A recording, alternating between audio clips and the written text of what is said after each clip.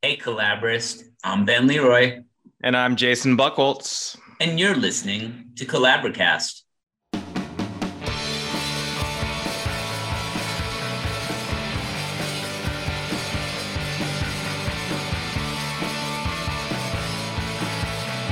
How's it going, Jay? I'm doing well.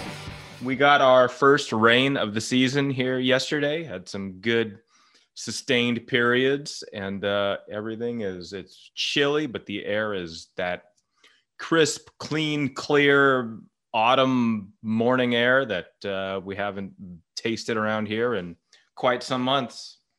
How much accumulation of rain did you get? I don't know. I didn't look it up. It was garbage day, and the garbage truck dumped my garbage can and put it down with the lid open, and then there was about an inch of water in the bottom of my garbage can. So that's Scientific enough for me. right. Mr. Wizard would be happy. That's how we do We meteorology around here. we're doing good with the leaves are turning. It's beautiful. Every year at this time, I just want to shoot a whole bunch of video and take pictures because the light and the leaves are just so magical. And then I never do. And in some ways, maybe it's better that I don't because then I just get the experience once a year. And there are things that you can't plan for. I've been walking down the street and then just seeing a bunch of leaves coming off a tree that, you just don't know when it's going to happen, but it happens. And it's this magical blizzard of leaves. And I wish I had that on some sort of recorded for posterity thing, but I don't. And I will always have it in my brain. But I know that the potential for these types of things is getting smaller and smaller by the day as the leaves shed themselves from the mighty trees of my neighborhood, which is probably the name of another post-rock band we should start. I think it's probably one of those things that is impossible to capture anyway. It's like the number of sunset pictures that you take, and then you just look back. And there's just no. I would think that leaves falling and turning and falling is just one of those things that you can only really experience and get the full sense of in real life. IRL, Yeah. say. And just because everyone has a camera in their pocket and the ability to record video in their pocket does not mean that they have the skill set and the understanding and the knowledge of how to best capture it. I want to thank the people who are doing it for a living and whose skill set is such that my own is non-existent in light of theirs. I'll leave these major events to them to document and record, and I will appreciate it later and just know that I couldn't do a good enough job of it, so why bother trying? That's the lesson in life, people. If you can't do something perfectly, then why bother doing it at all? Just leave it to the pros. There's a guy that I follow on Twitter. He's a photographer in Iceland. He's a nature photographer in Iceland. And I came across a photo this morning that he had put together. So it's this canyon somewhere in Iceland, and it's a kilometer wide, 3.5 kilometers long. And the inside of the canyon is full of forest. And he said that because that the winds are so high in Iceland, he has about a 3-day window to get this picture before the winds just go. The leaves turn, and then 3 days later, they're all gone because the winds just knock them off. And so this was a series of something like 45 drone shots that he took and stitched together, and put together this aerial view of this canyon with all the leaves just as they were. So. Can you send me a link so that we can include that in the show notes for today's episode? I want to check it out, but I think your collaborative listeners might also want to check it out. For sure. And he should definitely be credited, and his name, even if I could remember it, I wouldn't be able to pronounce it. So the show notes will be a perfect place to give him credit for what he does. But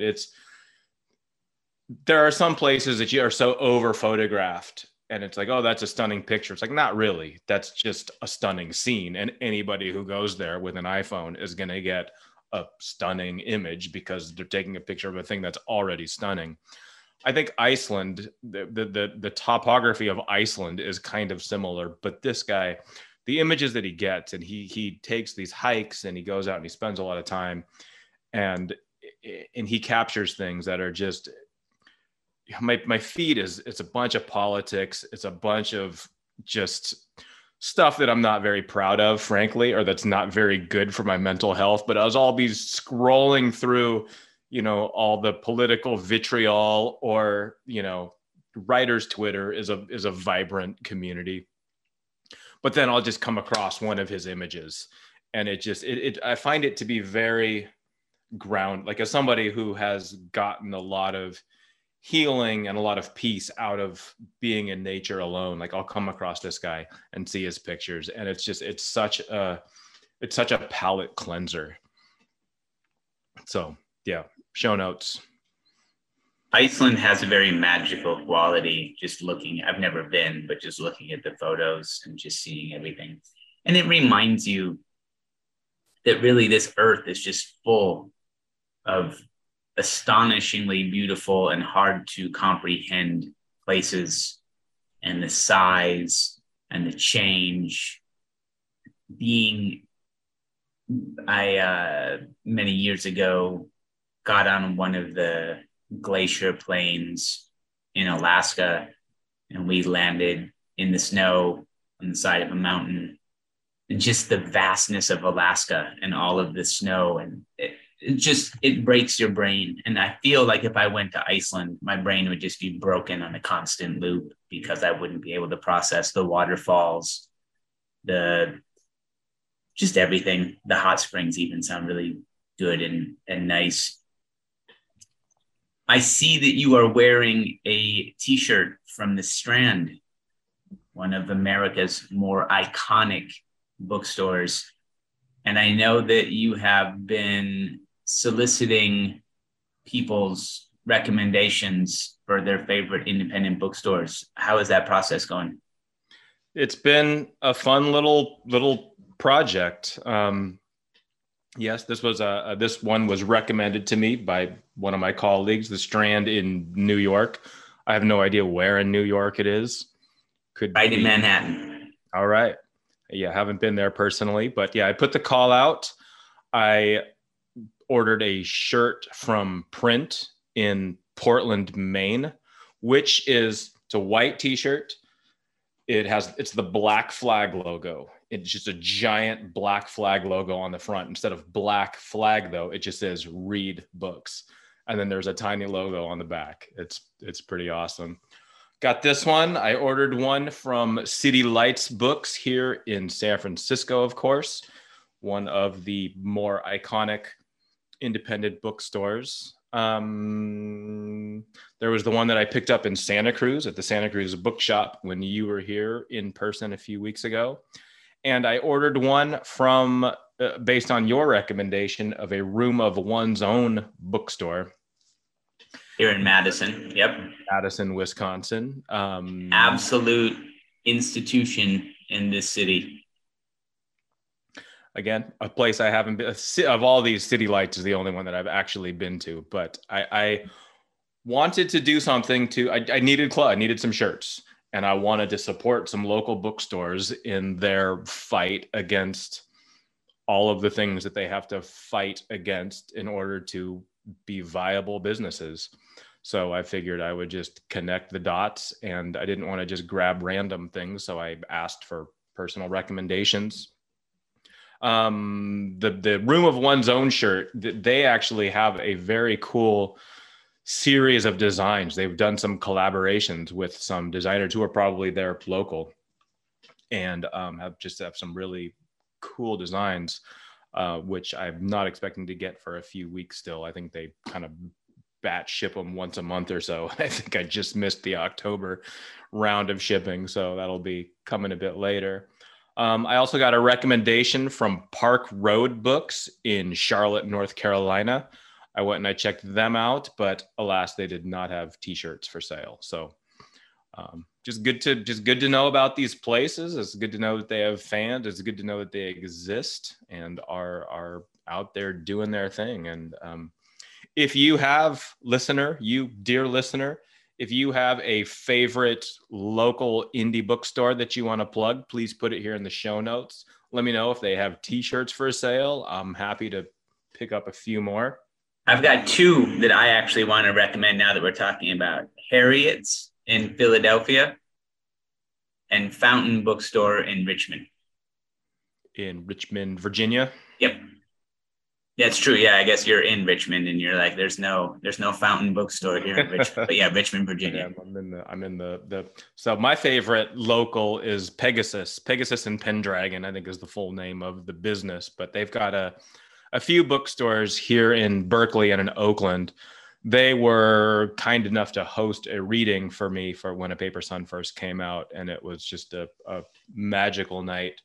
It's my hometown, so it was very well attended by people who I knew from all walks of life gathered there at Pegasus. I did another reading with our mutual friend Joe Clifford, who put together a series of readings. This was all back in the pre-pandemic days when things like this were happening a little more regularly and had momentum, at the other Pegasus bookstore in downtown Berkeley. And that was a wonderful night too. Read with Peter Melman, who was one of the writers for Seinfeld. He kind of swooped in and stole the show, as he absolutely deserved to, absolutely should have.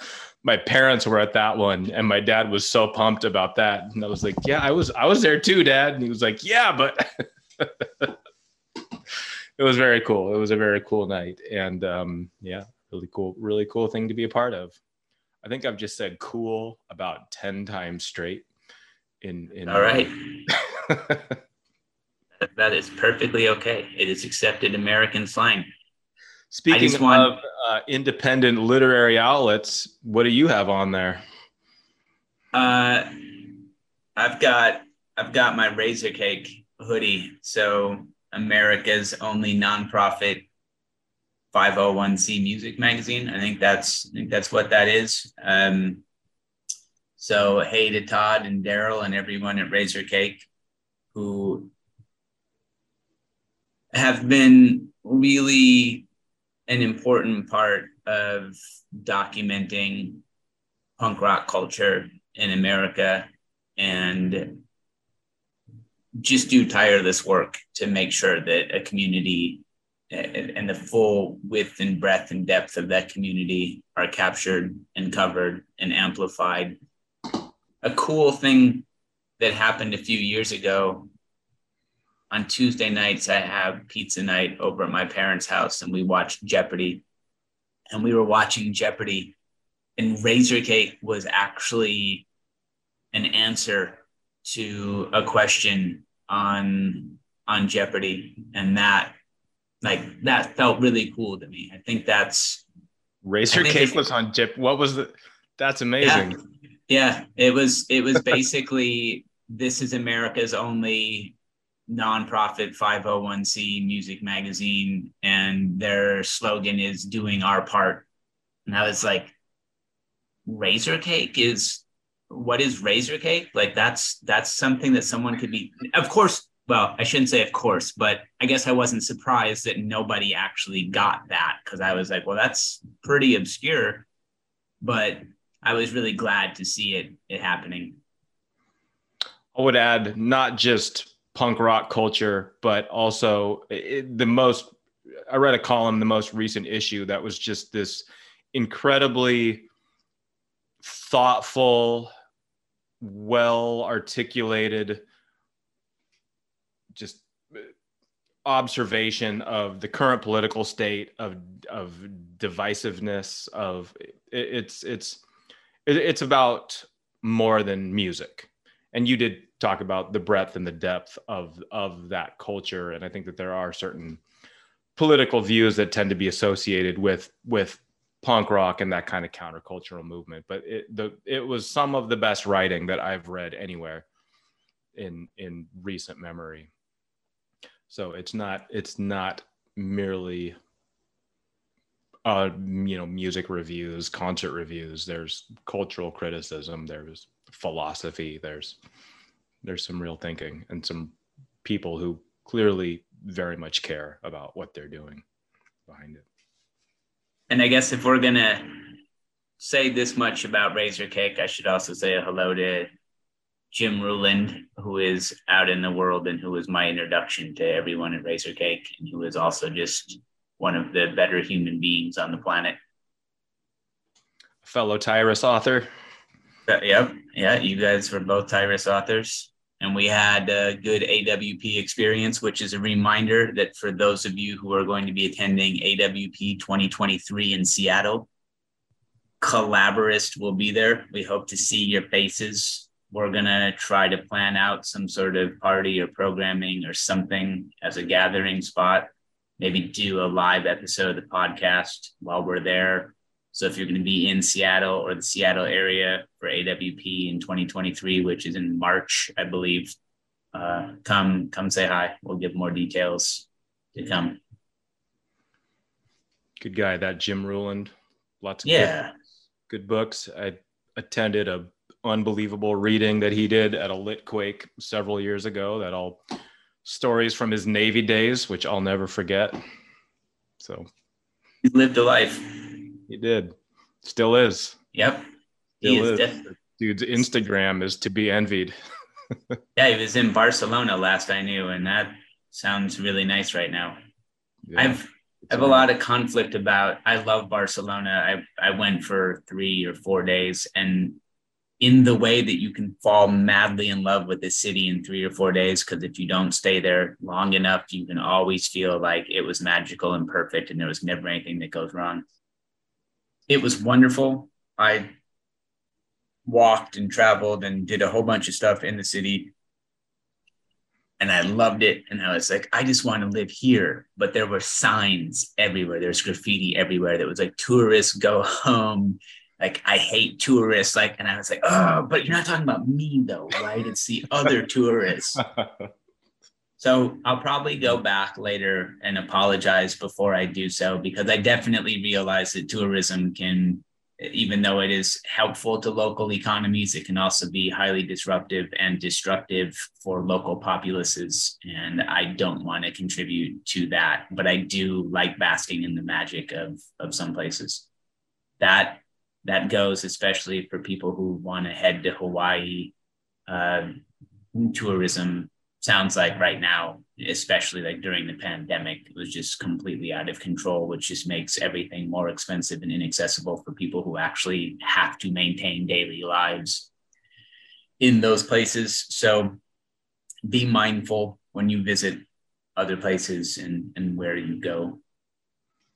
Yeah, I think Bezos has like bought up most of Maui, hasn't he? I mean, there are Zuckerberg has bought up a bunch, and then Larry Ellis from Oracle.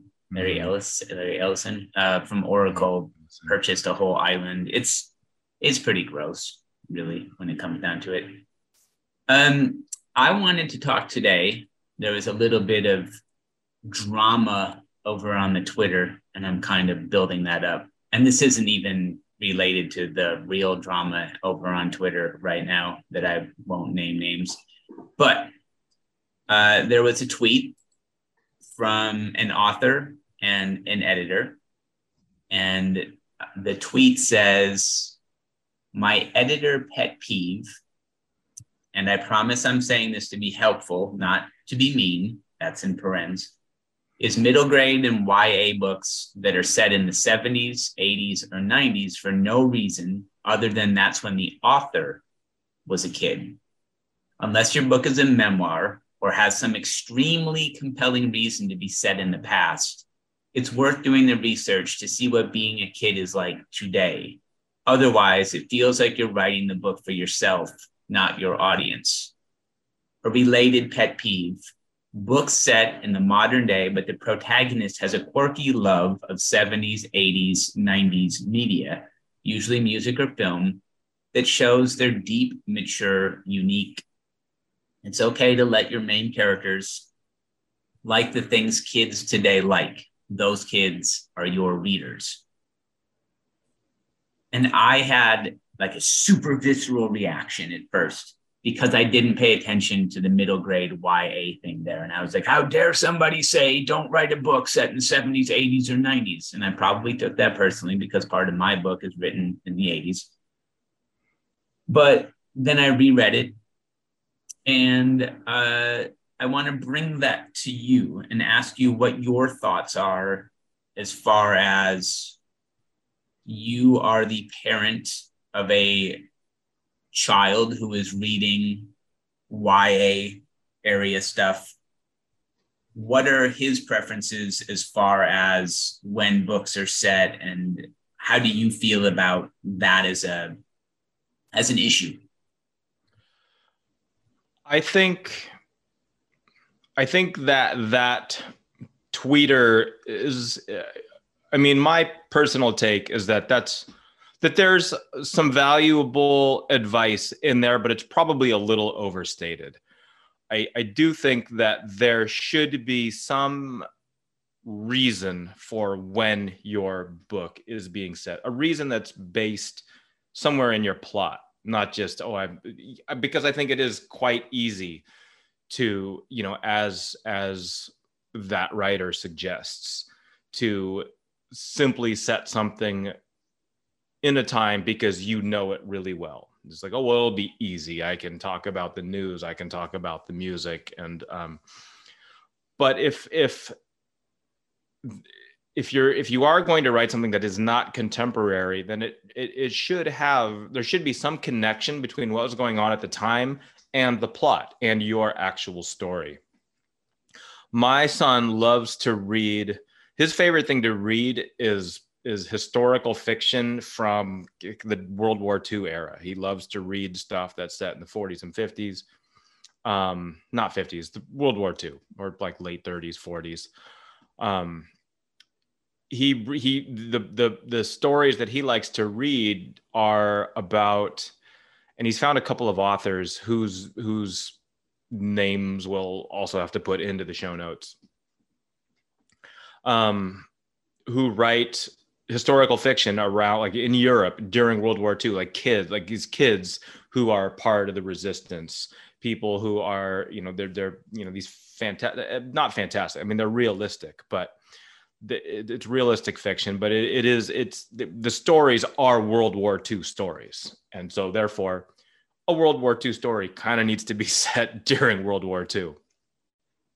So from what I've seen from him, there is this he doesn't care about, I think that he relates to those characters. He sees what's happening in the world. He has these, he has this real sense of how important it was that the Nazis lost, that the world came together to defeat fascism, that the world came together to make sure that genocide was not happening, to put an end to the Holocaust.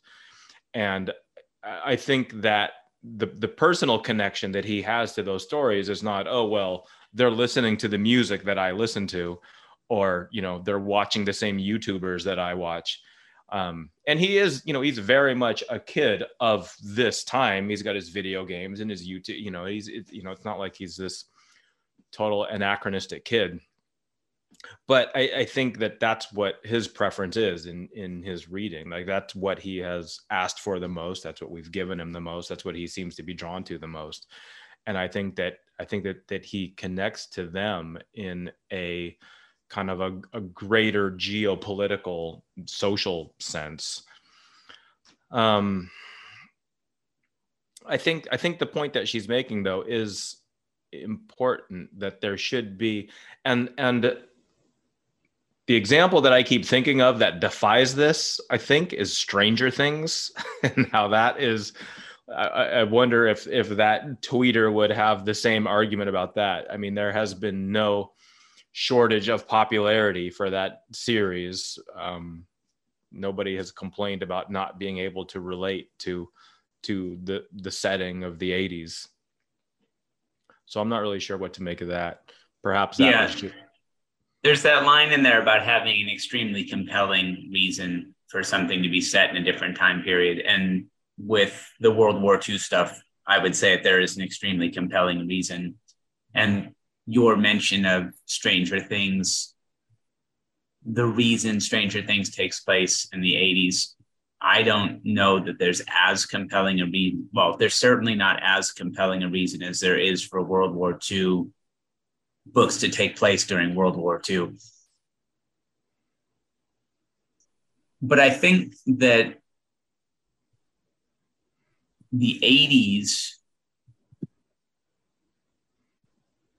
and I guess up until the early part of the 21st century, one of the things that you can do is write without having to take into account cell phones, email, the technology that we have right now that makes us all so much more connected really cuts into a lot of plot devices, because instead of getting on your bikes and hustling across town to check in on the abandoned house, you can just call your friend on the cell phone and say, hey, go over there and look at whatever's going on, or you can all meet up and just look at Google Earth. It's like, oh, there it is.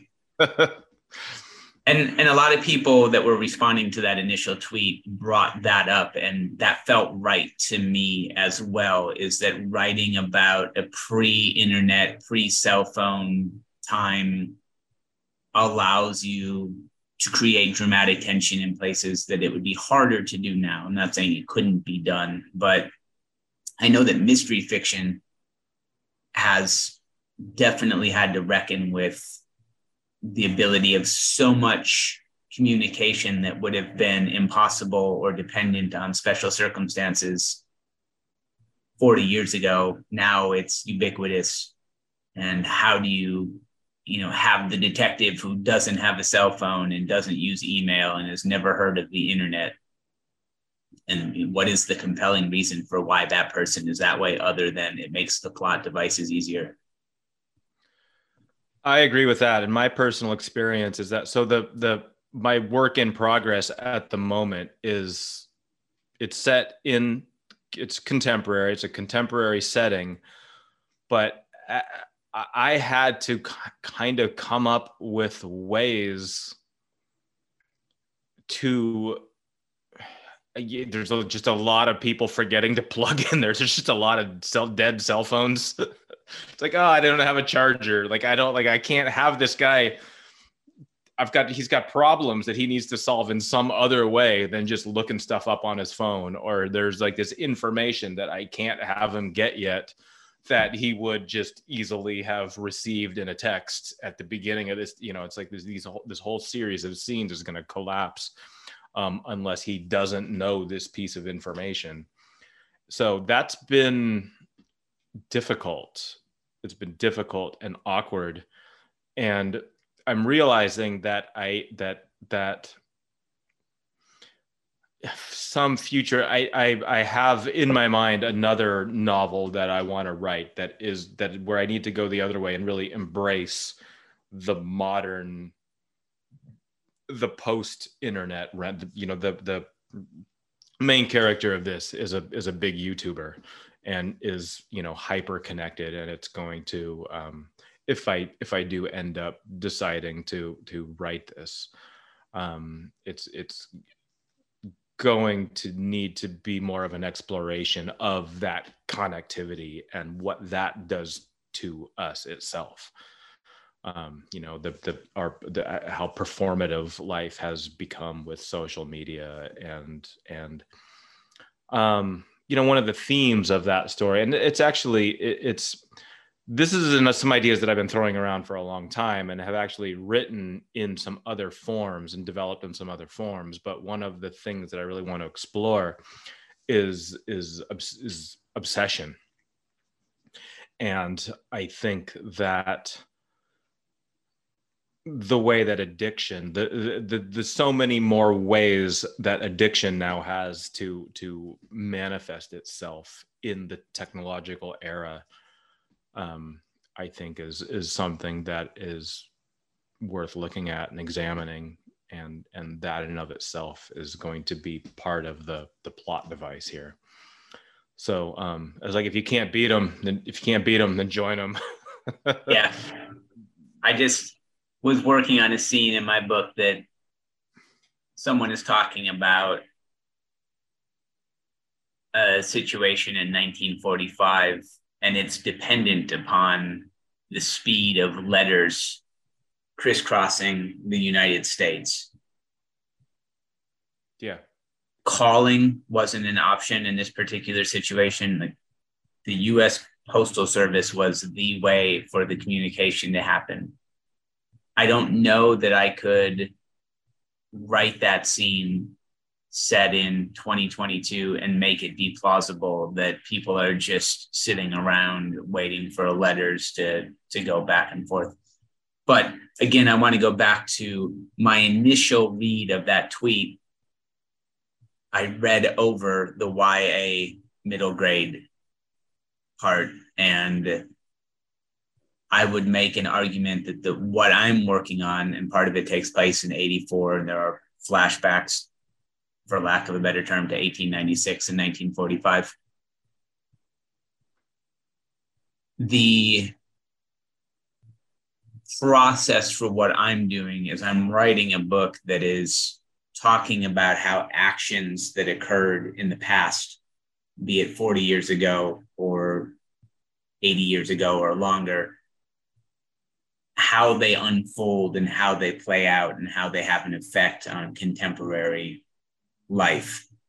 And that, I think, probably, at least not stated, is a difference in what the YA middle grade stuff is trying to do, which is tell a story that's sort of contained with right here, whereas what I'm working on is more navel gazing about, well, the handwriting was on the wall 40 years ago, and how does this metaphor extend throughout time? And how? So it's just two different markets. It's two different goals. It's two different aims of what's going on.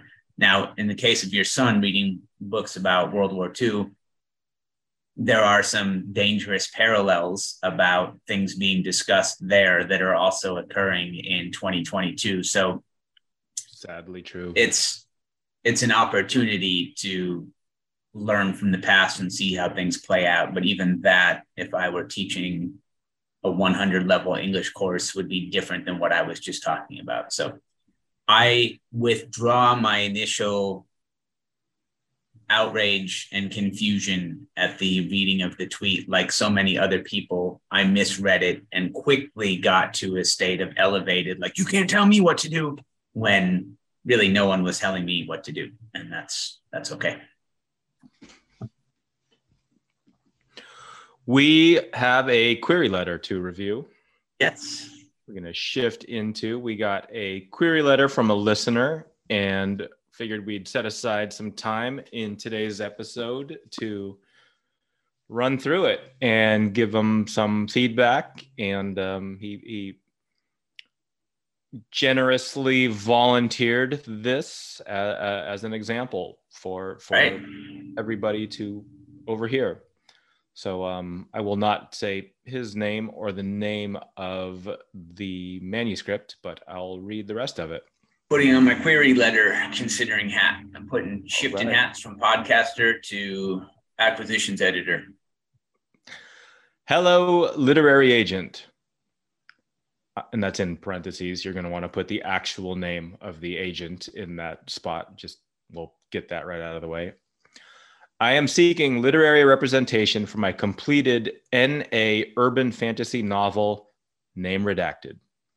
The book, completed at 80,000 words, is the first in a 4-part series I've titled Name Redacted. In short, people are abducted from their reality and pushed into a new one where they must kill to survive, and the dead are resurrected for the next, quote, game. This story follows Xander, a young man struggling to survive his first time in the game, and Saris, an experienced assassin who has taken an interest in helping Xander. Xander never thought murder was going to be a part of his daily life, but one night, after a freak power outage interrupts his comfortable routine, he has a strange dream about a hooded figure and a lot of blood. Feeling out of place the next morning, Xander questions if his nightmare is really over or if it's just begun. His doubts are laid to rest when a maniac, vandalizing a car with an honest-to-goodness sword, singles him out and threatens his life. A deadly game has begun, and Xander won't survive long without allies, but now his friends have vanished, and the only people around are those that are a part of the game. To make matters worse, his enemies don't just have weapons, but strange powers. Afraid and unsure of himself, Xander must learn who he can trust and for how long. Only one can win this game. Name Redacted was spawned from several ideas, including video games like Final Fantasy, Kevin Hearn's Iron Druid Chronicles, and Annette Marie's Guild Codex series. It's a fantasy adventure that takes readers on a journey from our world to another, dealing with difficult subjects like loss and death, but has a light-hearted tone at its core. I look forward to hearing from you. The required pages/info are below my signature. I am ready to send my completed manuscript upon request. Thank you for your consideration. Author's name redacted. All right. Well, let's do the quick checklist. Did we get a genre? Yes. New adult, urban fantasy. Did we get a word count? Yes, it was 80-some thousand, which totally falls in line with an acceptable word count. We got a good description of the story. That was compelling. I'm interested in what happens there. I see that the word count on the query letter is about 330 words, which may be running a little bit long because in theory, we want to keep it to a page, even though your friend Ben will acknowledge that pixels are in far greater supply than paper was 15 years ago when you had to send actual query letters and there were rules about like keep it to one letter. I don't feel like that description went on too long though, which is good. Like it didn't ever repeat itself. I didn't get bored by it. The one minor thing that I would point out is that the comp titles were not specific titles. They were series, and it might be good to find the books in that series that have come out in the last year or two, and provided they have a good sales track record, use those and say something like title X, the third book in the such and such series, chronicles, whatever, so that people can see that.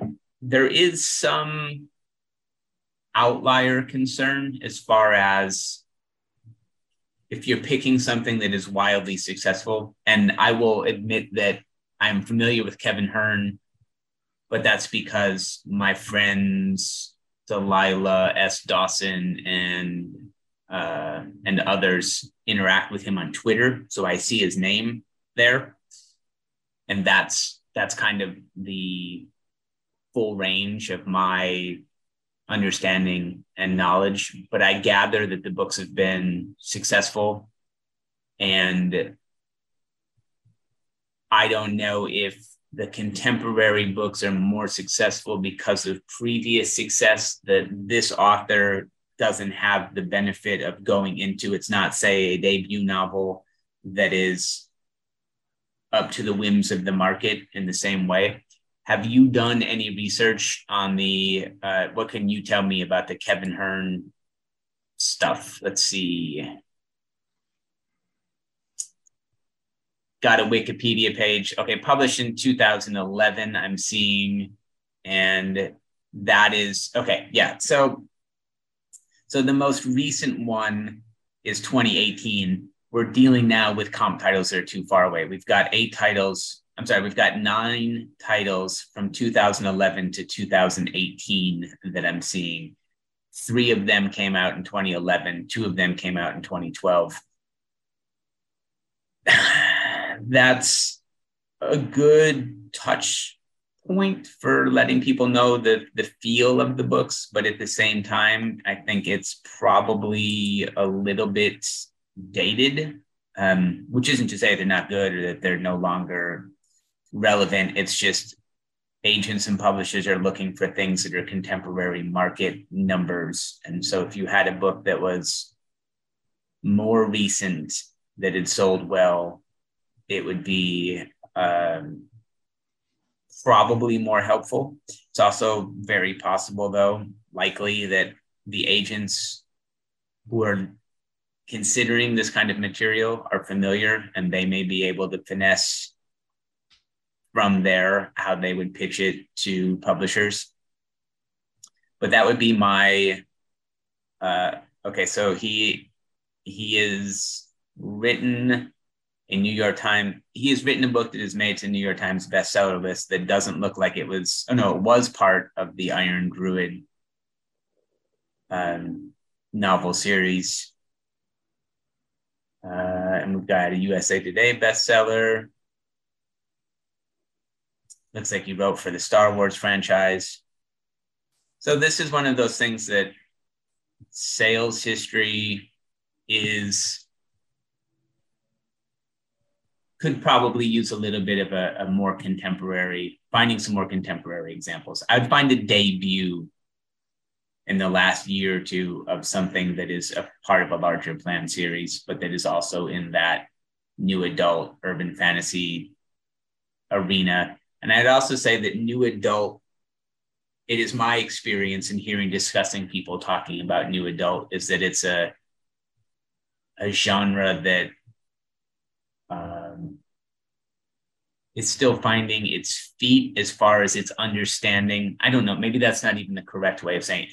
I've just heard skepticism with, do we need another genre? And you mentioned earlier off air about how like the metal community has so many subgenres that after a while it becomes hard to keep up. And I will also admit that YA, MG, NA, all of those areas are outside of my experience in publishing, where it's been a lot of crime and literary and commercial fiction, adult commercial fiction. So I'm probably not the best judge whether or not you should include new adult there. I don't know what's gained or lost if the NA part of that's gone and it's just, does it say urban fantasy? Is that what the... Yes, so, NA urban fantasy is the full listed genre here. Okay. I wouldn't pay much attention to what I have to say specifically as far as NA inclusion or not including it there, but I would look at finding comp titles that are more contemporary and that better fit your situation, in that a debut author who is writing a planned series. Did you have any thoughts about it after reading it? I would like to know more about the author. We typically advise authors to toss in a few sentences about who they are, what kind of work they do, just to kind of bring themselves to life in a potential agent's mind. So, once after going through, and I think this writer does a good job of really explicating their main character, their protagonist, and the challenges and the stakes, and that's well done. After that, I would love to know a little more about who this writer is.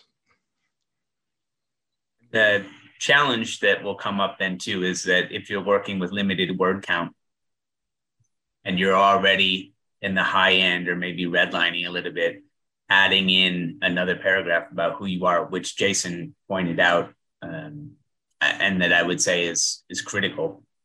We want to know who you are. We want to know what you're up to. Doesn't mean that it has to be super extensive, but even just the lives here and is this is first novel, or I've had short stories published elsewhere. If you don't have any credits, it's okay you don't have to feel bad about that. No one is waiting for you to say like, this is my debut novel, but I've already won 2 Pulitzers and I'm shortlisted for the National Book Award, even though I haven't published anything. So it's okay. You're probably not tell us querying at that point. yeah, but tell us who you are. That's a really good point.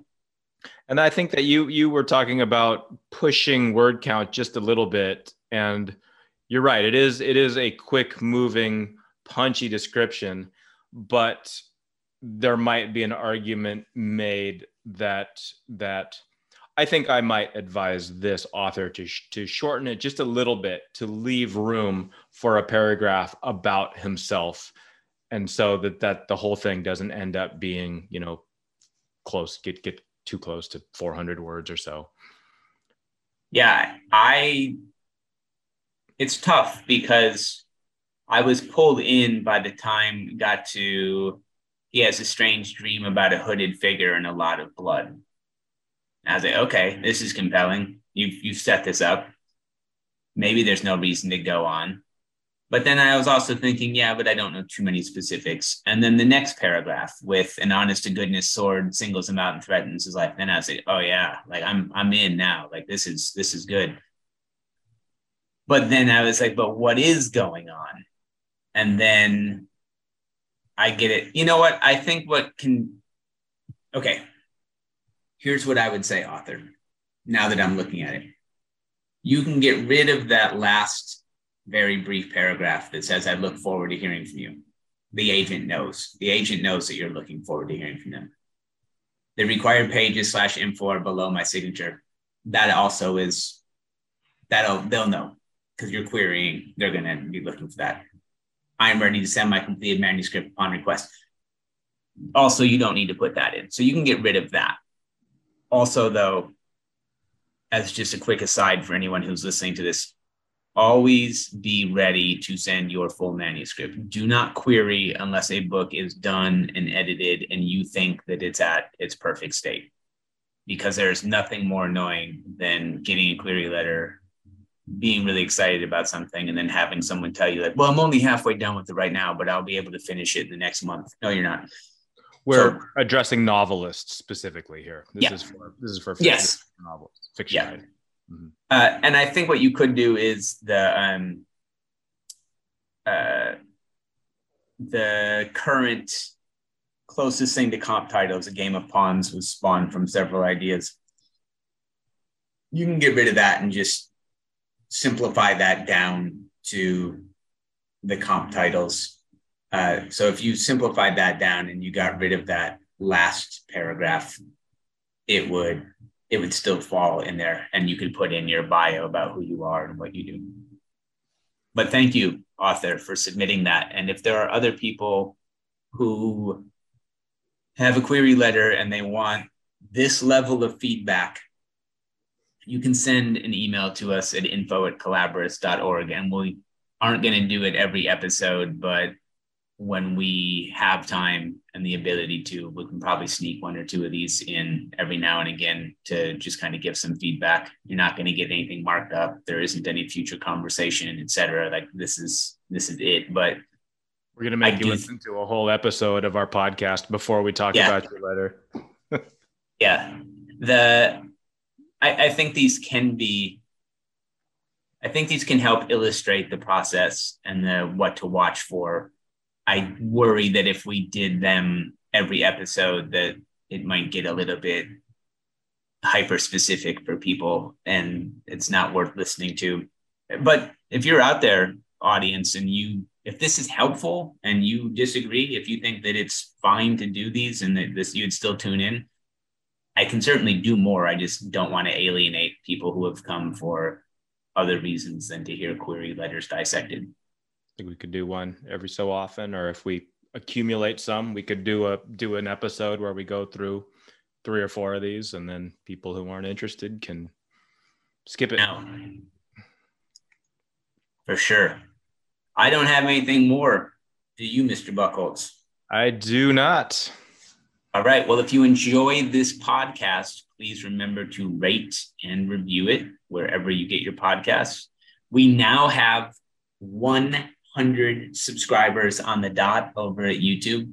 That feels like important.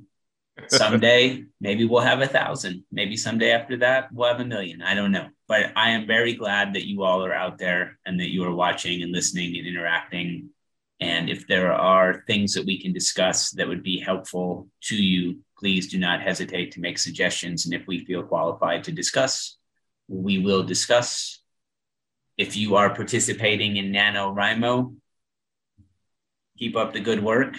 Look forward to hearing your comments and your updates about how you're doing. And if there's anything we can do to help this month, it is right now, November 2nd. So there are 28 days or so to go.